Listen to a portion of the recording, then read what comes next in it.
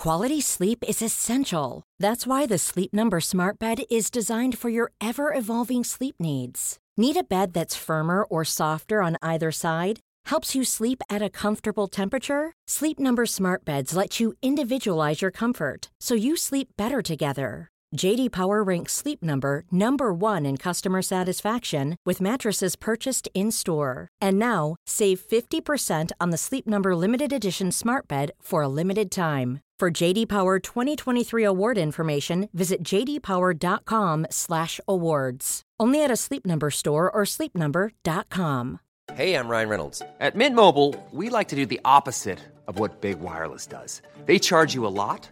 We charge you a little. So naturally, when they announced they'd be raising their prices due to inflation, we decided to deflate our prices due to not hating you.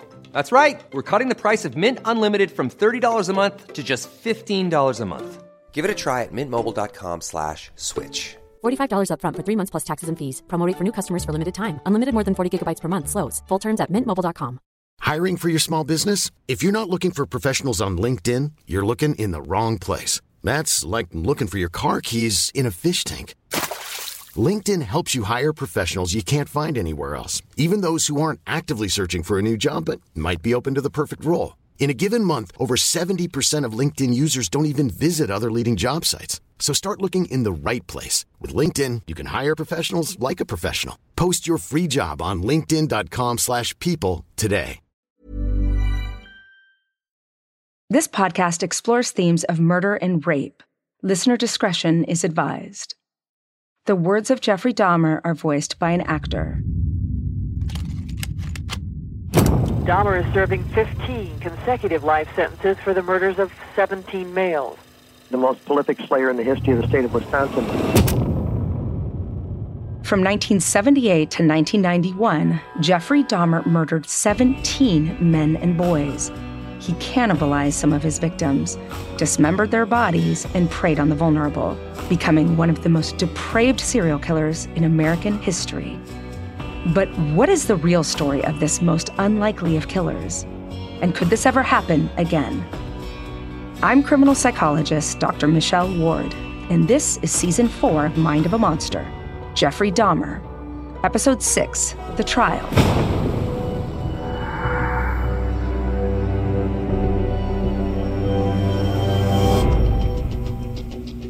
It's summer 1991, and the eyes of the world are on the city of Milwaukee, Wisconsin, where a 31-year-old man is in police custody after multiple body parts have been found in his apartment. But he is not the only story. Questions are being raised about how such a man could be unseen by authorities for so many years. And debate quickly focuses on one incident in particular: the circumstances of Conorak Synthesymphon's death, the 14-year-old boy who the police had returned to Jeffrey Dahmer's apartment after he was found staggering in the street. Why did 2 police officers ignore a vulnerable child? Why was the neighbor who raised the alarm patronized and ignored? It becomes a fuse that lights a fire of anger and frustration toward the police. E. Michael McCann was Milwaukee's district attorney. Part of the thing that caused such an uproar in the community, a woman who was calling the police and saying, "No, he's a young man. Something's wrong here. Check it." And they urged them, check it out closer, his age and so on. Had they gone back to the apartment, by that time, Conorak was probably dead. Or they'd asked, well, where's his card, his date of birth, his wallet? We want to see that. And the thing would have been done. And when the community found out about that case, fairly or unfairly, there was a lot of strong feelings about the police. The older officers were fired. Dennis Murphy was a lead detective on the Jeffrey Dahmer case. I want to know what he thinks. Why do you think it was that Dahmer's crimes went undetected by the police? Because he planned everything and he was alone.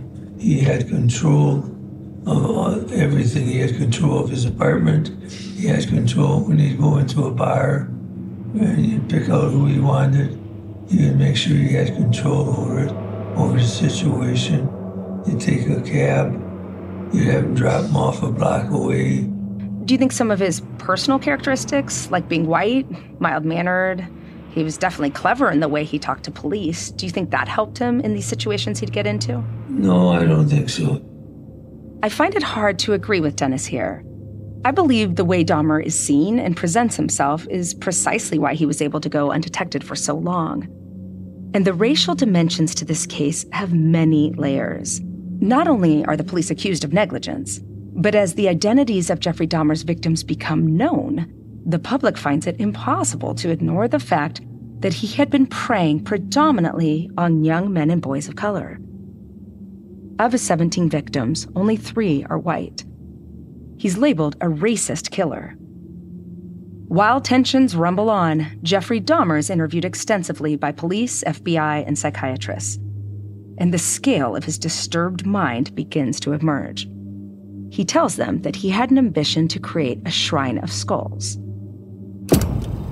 I was reading a lot of literature on it and wondering whether it was possible to gain even more power through rituals and stuff. That's why I had the altars set up and everything, with painted skulls. And he explains precisely how he cooked and consumed his victims' body parts.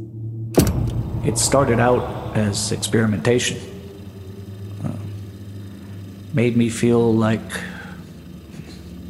they were more a part of me. On the stove, on the skillet, just like you prepare a regular piece of meat, they'd be cut into, sizes that were small enough to eat. Hearts, liver, thigh meat, biceps.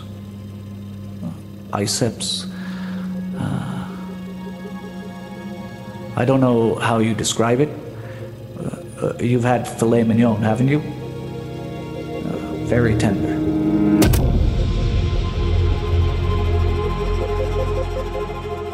Despite his confession, the lack of evidence means Dahmer will not be charged for the murder of Stephen Toomey, his second victim. So, the case in Wisconsin rests on the 15 other murders he committed in Milwaukee. On January 13, 1992, he formally pleads guilty. But there is a huge caveat. He claims to have been insane when killing his victims. It will go to trial, not to determine his guilt, but to determine whether Jeffrey Dahmer was insane, and an insanity verdict would carry a much lighter sentence. Is Jeffrey Dahmer trying to slip through the cracks again? It is a case like no other, and both the prosecution and the defense build their arguments. With so many families bereaved, the stakes are incredibly high. The defense will try to prove Jeffrey Dahmer has a mental disorder that rendered him legally insane at the time he committed his crimes. E. Michael McCann explains the definition. The test in Wisconsin, whether due to mental disease or defect, the defendant lacked substantial capacity either to appreciate the wrongfulness of his conduct or to comply his conduct with the law. Our law requires that you can't control yourself, basically. That's the defense. There was very little disparity between the assessments by the prosecution and the defense, except on that issue. They were drawn almost down the line. That he was a necrophiliac, that he was an alcoholic, that he was not psychotic. Only one doctor for the defense said psychotic. No others, the prosecution, the defense, the court, all said he was not psychotic. And the issue focused on our law was, did he appreciate that it was wrong? They all said yes. The issue is, could he control himself? That's the case boiled down to that. Dahmer's family hires Jerry Boyle to be his defense attorney. But with the burden of proof on the defense, he needs a respected authority to argue their case. Enter Dr. Fred Berlin. How did you become involved in the Jeffrey Dahmer case? The Dahmer case got a tremendous amount of notoriety, so I'd actually heard about it on television, was hearing about it, just thought I'd be another person who was reading and watching television and learning, and then I get a call from an attorney, Jerry Boyle, identifies himself as a lawyer for Mr. Dahmer and wants to know if I'd be willing to meet with him and discuss the case. And I agreed I would do that. And so we met. He talked with me. After he talked with me, he decided he wanted me to become involved. My role in the Dahmer case was one of evaluating him as a forensic psychiatrist with a jury that needed to ultimately decide questions of criminal responsibility. A strange part of all of this is when I went to the police office to review various documents, I remember looking at the picture of when his refrigerator door had been opened, and staring out of that refrigerator door was a severed human head. And I was, seeing all sorts of other gory stuff. And then I walk out of the police station at the end of that day. It's a bright, sunny day. It's very pleasant. People are out walking around enjoying life. And I felt like I just left a Fellini movie, as though I'd left some horror movie and now I'm out in real life. Except that I wasn't leaving a horror movie. I was leaving a real life horror. And that just struck me.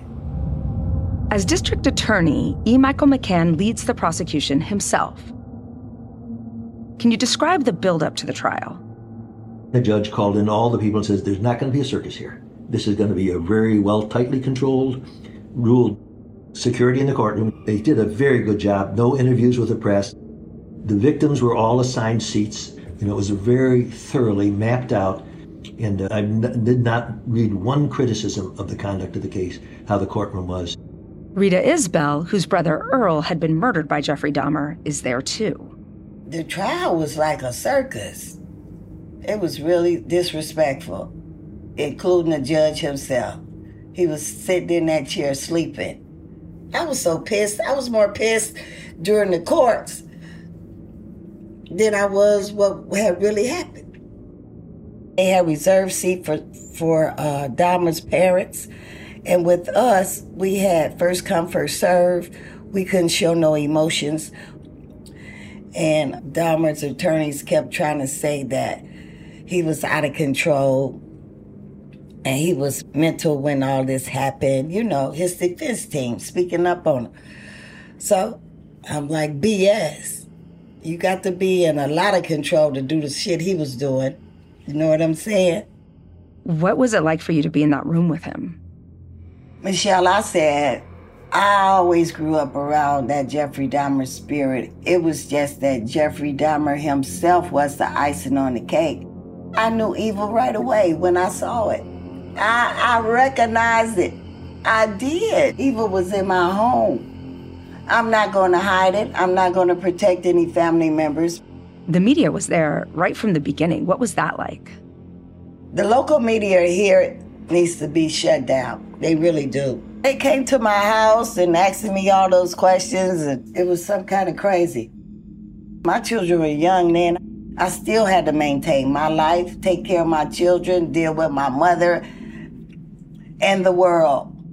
Annie Schwartz had been the first journalist on the scene when the discoveries at Dahmer's apartment were made. She is one of many journalists to follow the trial. The thing that was so exciting to us as journalists was the very first time we were going to see Dahmer, like in person. And that was his initial appearance, when he first appeared in court.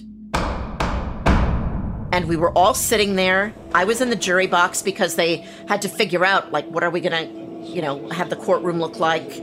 Court TV had decided that this was going to be one of their first televised trials.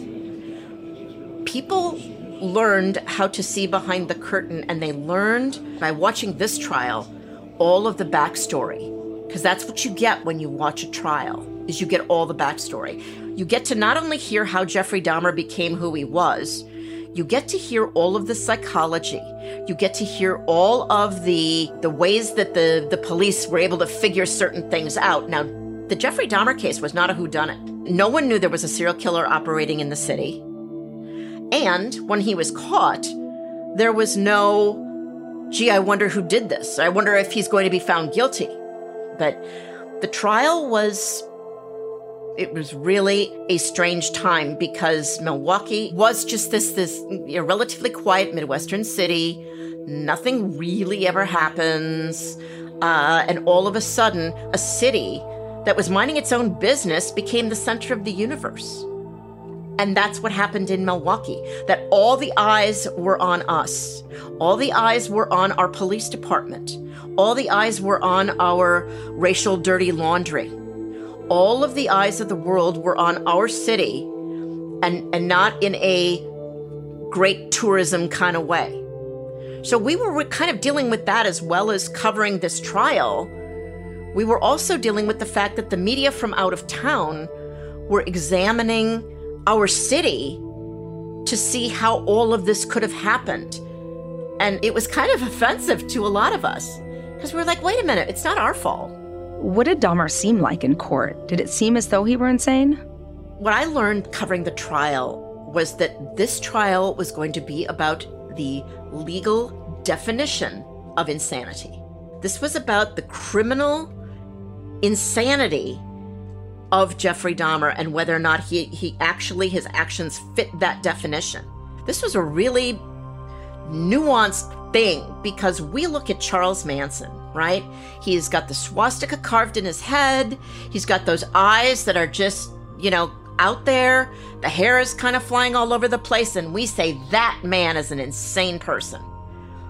But you look at Jeffrey Dahmer and you look at someone who is very quiet. He's almost demure. He doesn't look you in the eye. He absolutely does not answer questions with any more than a monosyllabic answer to anything. Jeffrey Dahmer's father, Lionel, was at the trial too. In 2020, he shared his recollections with the Mind of a Monster team. What was it like? It was horrible. It was terrible. It was a terrible situation. All we could do was sit there and listen to the prosecuting attorney and Boyle, the defense attorney. It was just horrendous. It was just bad, really bad. Hurt badly. He didn't exhibit any emotion. He just sat with Boyle and his assistants and just listened. We didn't really get a chance to talk to him. As the trial gets underway, it is a tense time for all involved. I return to E. Michael McCann. Were you nervous? Was there any part of you that thought you might not have gotten the verdict you wanted? If you aren't nervous, you're not a good trial lawyer. You got to have both. You got to have that intensity, that preparation, knowing anything can go wrong, and you better be ready. Yeah, I always, when I prepare a trial, I'm intense on it and on edge, and I'm not sleeping well at night and thinking about what'll come up tomorrow. And there's no such thing as a simple trial. I think even if you're serious, even disorderly conduct, you're going to take it seriously. But yeah, I was under stress, of course. What was there in terms of an evidence trail? His statement, of course, was the most powerful thing against him, obviously. But these disappearances and his, the drugs in his apartment when he was arrested, there was different people's body parts in there. Was there ever a moment when you worried you might not have the jury on your side? Jerry Boyle, who was the defense attorney, is a very capable lawyer, and his best work is done before a jury. He's from Chicago, a level-headed guy, very likable. When he started arguing that Dahmer was like a train out of control, roaring down the tracks and couldn't stop himself, that's an interesting argument. And I thought, well, they're hearing a hell of a good argument here.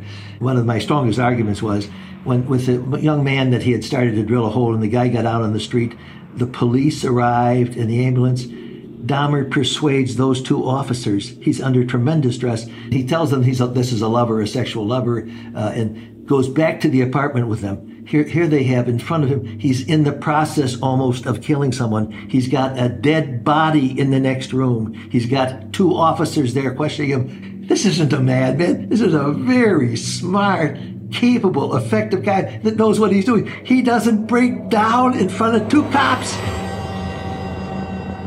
Fred Berlin. But, I look at this as a physician, and we're talking about a man who's having recurrent urges to have sex with dead bodies. He's thinking that he can create zombies by drilling holes in the heads of people and they'll keep him company. He's thinking he can build a temple out of the sacred remains of the victims of people he's killed, and a devil may or some force may reveal themselves. He's taking a skull to work with him, a human skull to keep him company. In any other setting, would anybody have said, this is a person of sound mind who doesn't have a mental disorder? Proceedings take 2 weeks, which see police, psychiatrists, witnesses, and survivors like Tracy Edwards making testimonies to the court. On February 14th, 1992, the defense and the prosecution make their closing arguments. Remember, this is a trial to determine whether Jeffrey Dahmer was sane while committing the murders. The defense reiterates its argument that Dahmer's behavior was out of his own control and rooted in a mental disorder. The prosecution argues that he was fully in control and sane. The jurors convene, and the next day, the verdict comes in. The jury was asked, at the time of committing each of the 15 Milwaukee murders, did the defendant have a mental disease? Their answer is no. Of the 12 jurors, only 2 said he had some illness, and none of them agreed that knocked out his ability to control himself. He was no more insane, that he was quite the contrary, a very well-organized, clever, smart, savage, brutal, intentional killer. And justice was done to him. Before sentencing, the families of the victims are given the opportunity to make statements. E. Michael McCann. We have what we call victim elocution in Wisconsin. The victims have a right before sentencing to take the podium and to say, this is what I think should get, 5 years, 10 years on. Well, we told each family they could do that. Each one select someone to be your spokesman. Well, the last lady that spoke, obviously strong recommendations for strong penalties. This young lady came angry, started across the room at Dahmer. I'm mad. This is how you act when you are out of control. Jeffrey, I hate you, motherfucker! I hate you! This is out of control! It is an utterly explosive moment in the proceedings. She shouts out in righteous rage at Dahmer, and then she marches toward the killer. The young lady is Rita Isbell. Rita, tell me about that moment. I don't know if you planned for that or... No, how can you don't know how to plan for stuff like that? Okay, they made me go last, first of all. After everybody else got up there and said what they were going to say, that pissed me off, because why would you call this man Mr. Anybody after what he did to your loved ones? And then he didn't leave. He didn't leave us with no body parts. He just left us with pieces. And you get up there and say, Mr. Dahmer. I said, this is not real. This is a dream. I can only imagine being a parent, how that would make me feel. Because I keep telling everybody I'm just a sibling. So I don't even know if I still would be living right now in my right mind or what if that had been my child. We in the same building together. But you want me to compose myself. You want me to compose myself after looking in this man's face after what he did. And he's just sitting there like you don't faze him. And you probably don't, because I already know those were demons inside of his body operating him like that. Human beings just don't be born and grow up that way. Wow. What did that finally feel like, to get to yell at him? It didn't feel good because I didn't get to do what I wanted to do. Once I was up there, I said what I said. They were talking about him being out of control, and that's when I said, I'm going to tell you what out of control is. So I went on to try to do that, but when I was looking in his face, I'm like, forget that. I hate your ass. I hate you. Yeah. I just wanted to touch him so bad. And I think it's crazy how the law protects murderers. Did you want to reach over and just kill him? No, I didn't want to reach over and kill him. No, I just wanted to start chopping him up. Right there. I really did want this to happen. Okay, you killed all your victims behind closed doors. I wanted you to be harmed in the public's eye. That's what I wanted. To E. Michael McCann, that moment exposed the truth of Jeffrey Dahmer. Dahmer doesn't react at all. He doesn't disdain her. He doesn't jump up to defend himself. He just sits there. There's Jeffrey. There's the real Jeffrey Dahmer, as cool as a cucumber, captured on national TV. Before judgment is passed, Jeffrey Dahmer addresses the court. Your Honor, it is over now. This has never been a case of trying to get free. I didn't ever want freedom. Frankly, I wanted death for myself. This was a case to tell the world that I did what I did. Not for reasons of hate. I hated no one. I knew I was sick or evil or both. But no matter what I did, I could not undo the terrible harm I have caused. My attempt to help identify the remains was the best that I could do. And that was hardly anything. I feel so bad for what I did to those poor families, and I understand their rightful hate. I should have stayed with God. I tried and failed and created a Holocaust.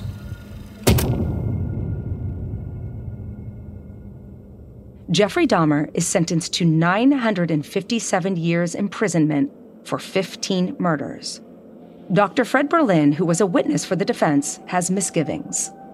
I have some thoughts about the jury. You know, the jury didn't even decide that he had a mental disorder. And again, you know, the families of the victims were there. There was no death penalty in Wisconsin. I think there was a sense that if he was sent to a psychiatric hospital rather than prison, that the families were going to feel that justice hadn't been done.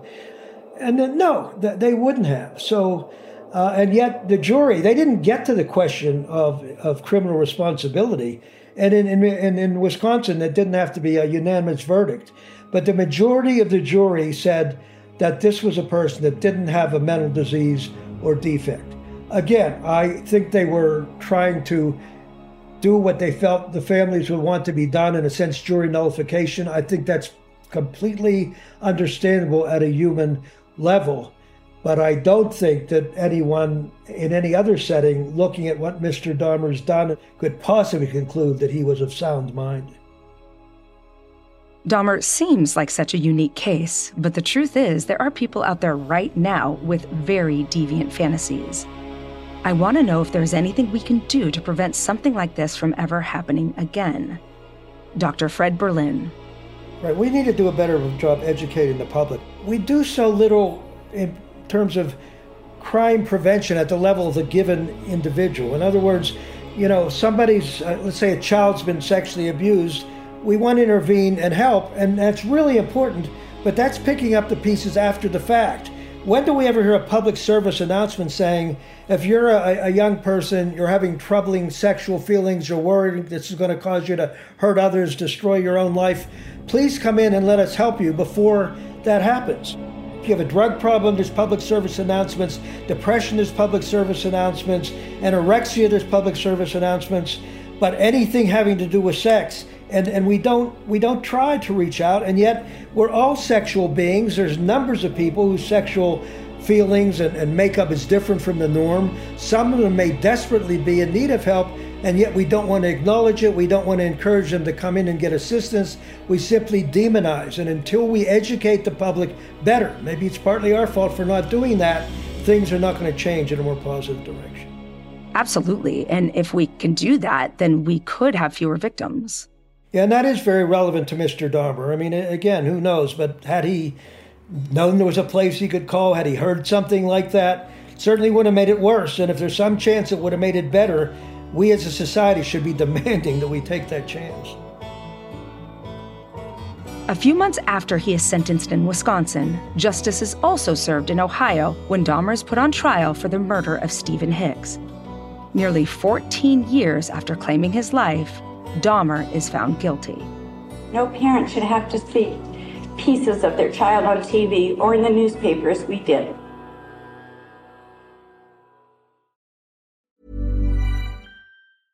Hey, I'm Ryan Reynolds. At Mint Mobile, we like to do the opposite of what Big Wireless does. They charge you a lot, we charge you a little. So naturally, when they announced they'd be raising their prices due to inflation, we decided to deflate our prices due to not hating you. That's right. We're cutting the price of Mint Unlimited from $30 a month to just $15 a month. Give it a try at mintmobile.com/switch. $45 up front for 3 months plus taxes and fees. Promo rate for new customers for limited time. Unlimited more than 40 gigabytes per month. Slows full terms at mintmobile.com. Here's a cool fact. A crocodile can't stick out its tongue. Another cool fact, you can get short-term health insurance for a month or just under a year in some states. United Healthcare short-term insurance plans are designed for people who are between jobs, coming off their parents' plan, or turning a side hustle into a full-time gig. Underwritten by Golden Rule Insurance Company, they offer flexible, budget-friendly coverage with access to a nationwide network of doctors and hospitals. Get more cool facts about United Healthcare short-term plans at uh1.com. Quality sleep is essential. That's why the Sleep Number Smart Bed is designed for your ever-evolving sleep needs. Need a bed that's firmer or softer on either side? Helps you sleep at a comfortable temperature? Sleep Number Smart Beds let you individualize your comfort, so you sleep better together. J.D. Power ranks Sleep Number number 1 in customer satisfaction with mattresses purchased in-store. And now, save 50% on the Sleep Number Limited Edition Smart Bed for a limited time. For J.D. Power 2023 award information, visit jdpower.com/awards. Only at a Sleep Number store or sleepnumber.com. Hey, it's Janice from Warner Brothers Discovery. If you're looking for a little extra peace of mind, you might want to check out Simply Safe. Simply Safe was kind enough to send me a home protection system to try out, and I couldn't believe how easy it was to set up. Not only that, I'm kind of a gear nerd, and I was really impressed by how clear the camera was. I also love the smart lock keyless entry because there are a lot of things to remember each day, and my keys aren't always on that list, okay? Not only that, Simply Safe offers a 60-day money-back guarantee, and U.S. News & World Report awarded them the best home security systems of 2024. Simply Safe has given me and many of our listeners real peace of mind, and I want you to have that too.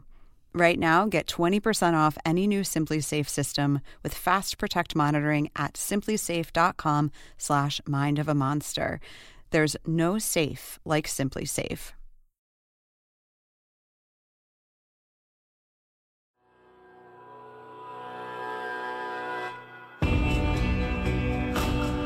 For the family and friends of those slain by Jeffrey Dahmer, the impact is incalculable. This is the father of Dahmer's 15th victim, Jeremiah Weinberger. His being out in the street was dangerous and terrible. Once he's in jail, he's immaterial. The mother of Dahmer's 12th victim, Tony Hughes. You have to lay down with this, get up with this. You have to go each day with this, birthdays, holidays, and just plain memories. The mother of Matt Turner, Dahmer's 14th victim. You never think about it until he hit your child, your only child. I returned to E. Michael McCann. Do you think there was any part of Jeffrey Dahmer that truly regretted what he had done? Let's juxtaposition the two words, regret and sorrow. A regret, of course, he'd been apprehended his life. He'd not going to be in jail the rest of his life. So he certainly regretted it for his own self-interest. His ingrained lack of respect for human beings, to kill a man who just came into your home that you just met a few hours before, who means no ill will to you at all. To kill that man without any aggravation, you're a heartless, murderous, cold-blooded killer. And I don't think cold-blooded killers feel sorrow. Do you have any lasting thoughts about the Jeffrey Dahmer case? People that get desires like that, you got to realize they're dangerous, they're destructive. You have to get help. You have to go tell a teacher, your parents, a priest, a minister, a rabbi, I'm having these terrible fantasies. Help me, what should I do? How do I deal with them? Because paraphilia is just it occupies you, and once it gets into you, boy, it really tears you up. It's tough. Less than a year after Dahmer is incarcerated, Annie Schwartz receives a bizarre phone call. My book was launching in June of 1992. And oftentimes, people who are involved in the production of the book get advanced copies to people involved in the case. And somehow, Jeffrey Dahmer was able to see some of the previews, some of the excerpts from my book. And he was upset. And he called me. Called me at the newsroom. Will you accept a collect call from an inmate at Columbia Correctional Institution, Jeff Dahmer, because you say your own name. And I thought, oh my gosh, is there no end to the pranking that these police officers will do with me? Because remember, the very first night that I got the phone call from my source, the night that Jeffrey Dahmer was discovered, I wasn't clear that that wasn't a prank phone call. So I get this phone call in the newsroom, and I, hello? And he says, yeah, this is Jeff Dahmer. It wasn't, hey, Annie, sup. It was, this is Jeff Dahmer. And I'm stunned. It's like you shot me in the chest. And I said, yes. And he said, I know your book's coming out. Want to make sure that you understand that the only person who's responsible for what I did is me. What he didn't like is that I had interviewed all these psychiatrists who pointed to his upbringing. Oddly, a man that murdered and then dismembered 17 people was upset and was protective about his family. But he was smart, and he knew that when people said, have you ever spoken with him? And I would say, yes. They would say, well, what did he say? And then I would, of course, carry that message.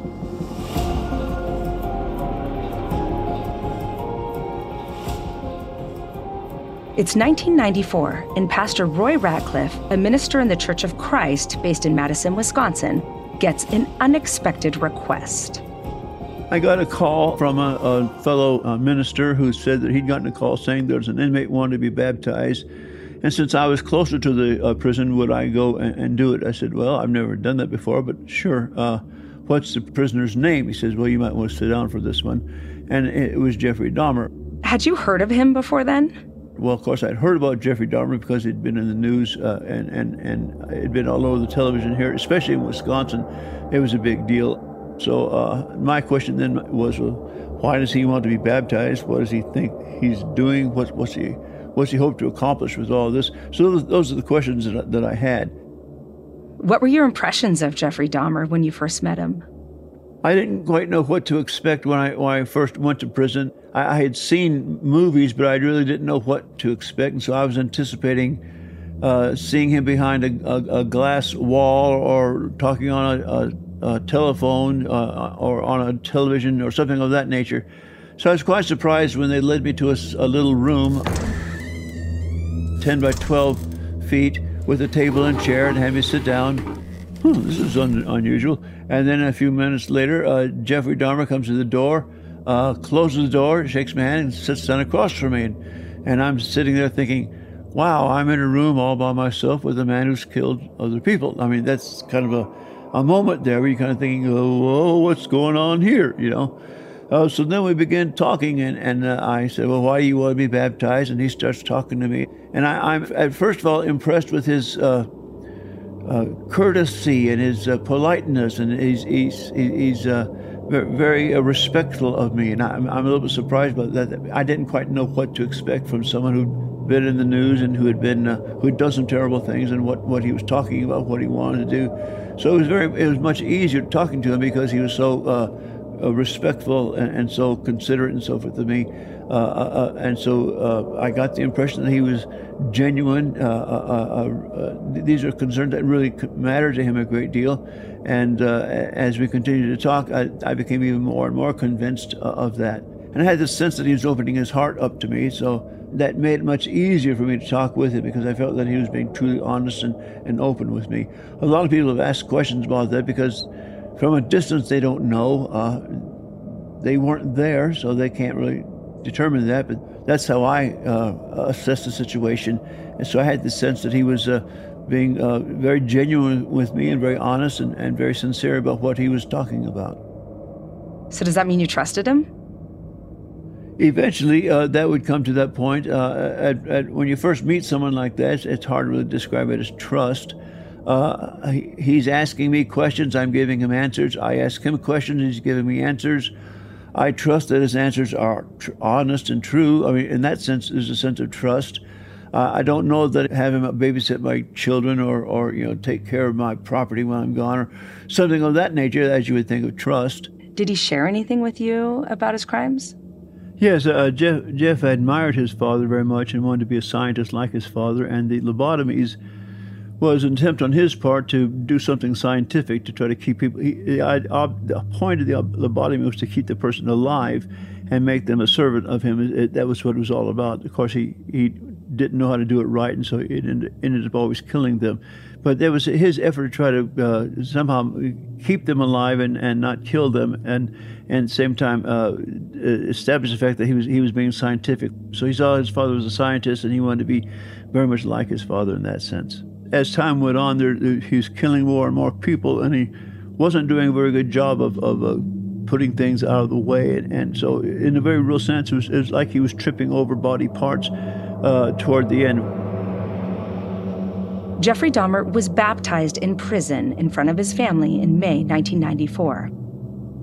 Did Jeffrey Dahmer seem remorseful?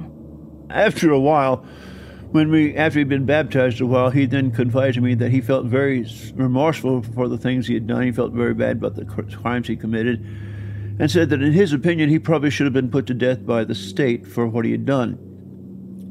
To which I responded by saying, I agree, you probably should have been put to death by the state because what you did were crimes worthy of death. Now this is in the context of after he's been baptized, after he's a Christian. So he says to me, well, then if that's the case, am I now sinning against God by living? Annie Schwartz describes the situation for Dahmer in prison.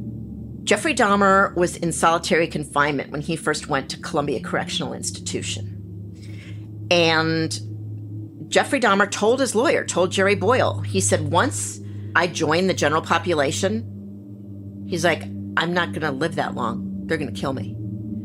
And Jerry Boyle believed it too. That once Dahmer joined the general population, he was not long for this world. He killed 17 men and boys, the majority of whom were men of color. Not a great guy to be in prison. But also, people were very superstitious about him. I mean, they thought he was evil. They thought maybe he was the devil. I mean, all that was going on too. Prosecuting attorney E. Michael McCann has a similar view. He must have known he was a target, because even when he was in the lockup in Milwaukee, some of the prisoners were that thought he was a racist, obviously giving him their own thoughts. So he must have known our prison system is disproportionately black. He must have known he was at risk. On July 4th, 1994, as Jeffrey Dahmer sits in the prison chapel, an inmate makes an attempt on his life with a razor blade hidden in a toothbrush. Dahmer receives only superficial wounds. Roy Ratcliffe.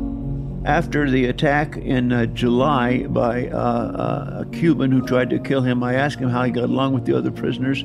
He said he got along well with them. He didn't have any problem with any of them at all. That this fellow was an exception because he wanted to be sent back to Cuba, and the only way he could figure out how to do that would be by killing someone famous. So as far as I could tell, he seemed to think he got along very well with other prisoners. Annie Schwartz. Jeffrey Dahmer joined the general population, and sure enough, in November of 1994, Jeffrey Dahmer is assigned to clean a bathroom along with Jesse Anderson, who is another prisoner. Jesse Anderson was in prison for murdering his wife and having studied the Charles Stewart case in Boston, had initially told police, 2 black guys did it, was his quote. So he was not exactly a fan favorite inside prison either. So Jeffrey Dahmer and Jesse Anderson, arguably the 2 most high-risk prisoners in that institution, are together cleaning a staff bathroom. and they are unsupervised. There are cameras. Christopher Scarver, who is another inmate, he's in there for murder. For whatever reason, Christopher Scarver took a barbell from the weight area, went into the bathroom, found Jeffrey Dahmer and Jesse Anderson cleaning the bathroom, and beat them both to death.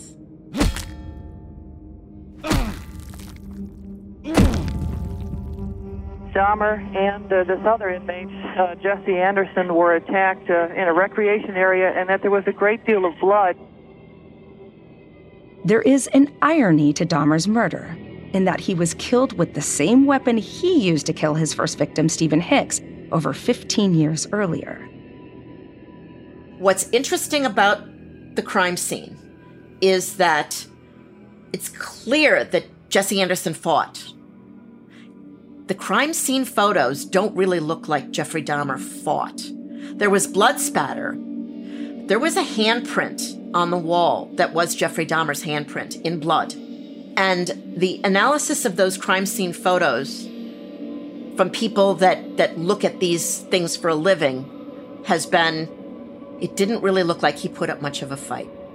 At the time of his death, Roy Ratcliffe is probably the closest thing to a friend Jeffrey Dahmer has ever had. When Jeffrey was beaten to death in prison, when he was killed, were you sad? I was surprised to hear about it on the radio that he had been killed, and at first I thought they must have made a mistake. I was very sad because I felt like I'd lost a friend. The sister of Jeffrey Dahmer's 11th victim, Earl Lindsay, feels entirely differently. How did you feel when you first heard that he was killed in prison? And he was killed pretty brutally in the prison bathroom. It doesn't matter. You still had all your body parts. You was intact. What do you think the impact of all of this was on you personally? It stole my life. That's the impact. It's like I don't have control over my life anymore. You do the damage control and walk away and leave me hanging. That's the impact. There will always be those with the potential to become serial killers. What changes with each and every case we investigate are the circumstances in which the killer flourishes. When it comes to Jeffrey Dahmer, a unique moment in time brought on by the AIDS pandemic, traditional ideas of what a vulnerable missing person should look like, and the persuasive power of a polite white man all serve to create a cultural blind spot. As Annie Schwartz said back in episode 4, the police antenna simply didn't go up. All but 3 of Jeffrey Dahmer's victims were reported missing. But opportunities were missed, witnesses and victims were ignored, and the dots were never connected. Jeffrey Dahmer didn't even serve 3 years of his 957-year sentence.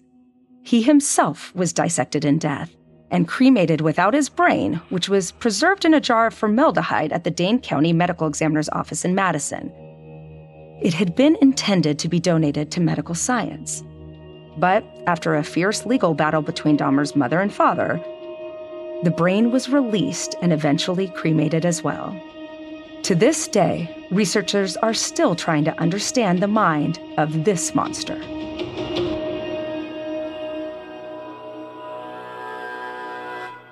Mind of a Monster, Jeffrey Dahmer is produced by Arrow Media for ID. The executive producer for ID is Jessica Lowther. Arrow Media's producer is Rebecca Radiel. Editor, Sirkan Nihat. Audio engineering by Mahoney Audio Post. Our line producer is Philippa Whittle. Our junior production manager is Jody Tanner Wild.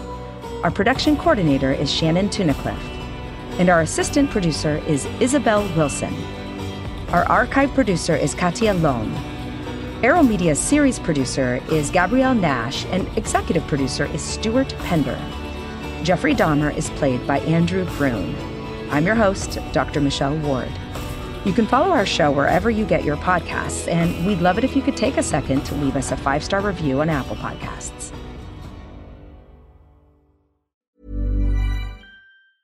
Planning for your next trip? elevate your travel style with Quince. Quince has all the jet-setting essentials you'll want for your next getaway, like European linen, premium luggage options, buttery soft Italian leather bags, and so much more. And is all priced at 50 to 80% less than similar brands. Plus, Quince only works with factories that use safe and ethical manufacturing practices. Pack your bags with high-quality essentials you'll be wearing for vacations to come with Quince. Go to quince.com/pack for free shipping and 365-day returns.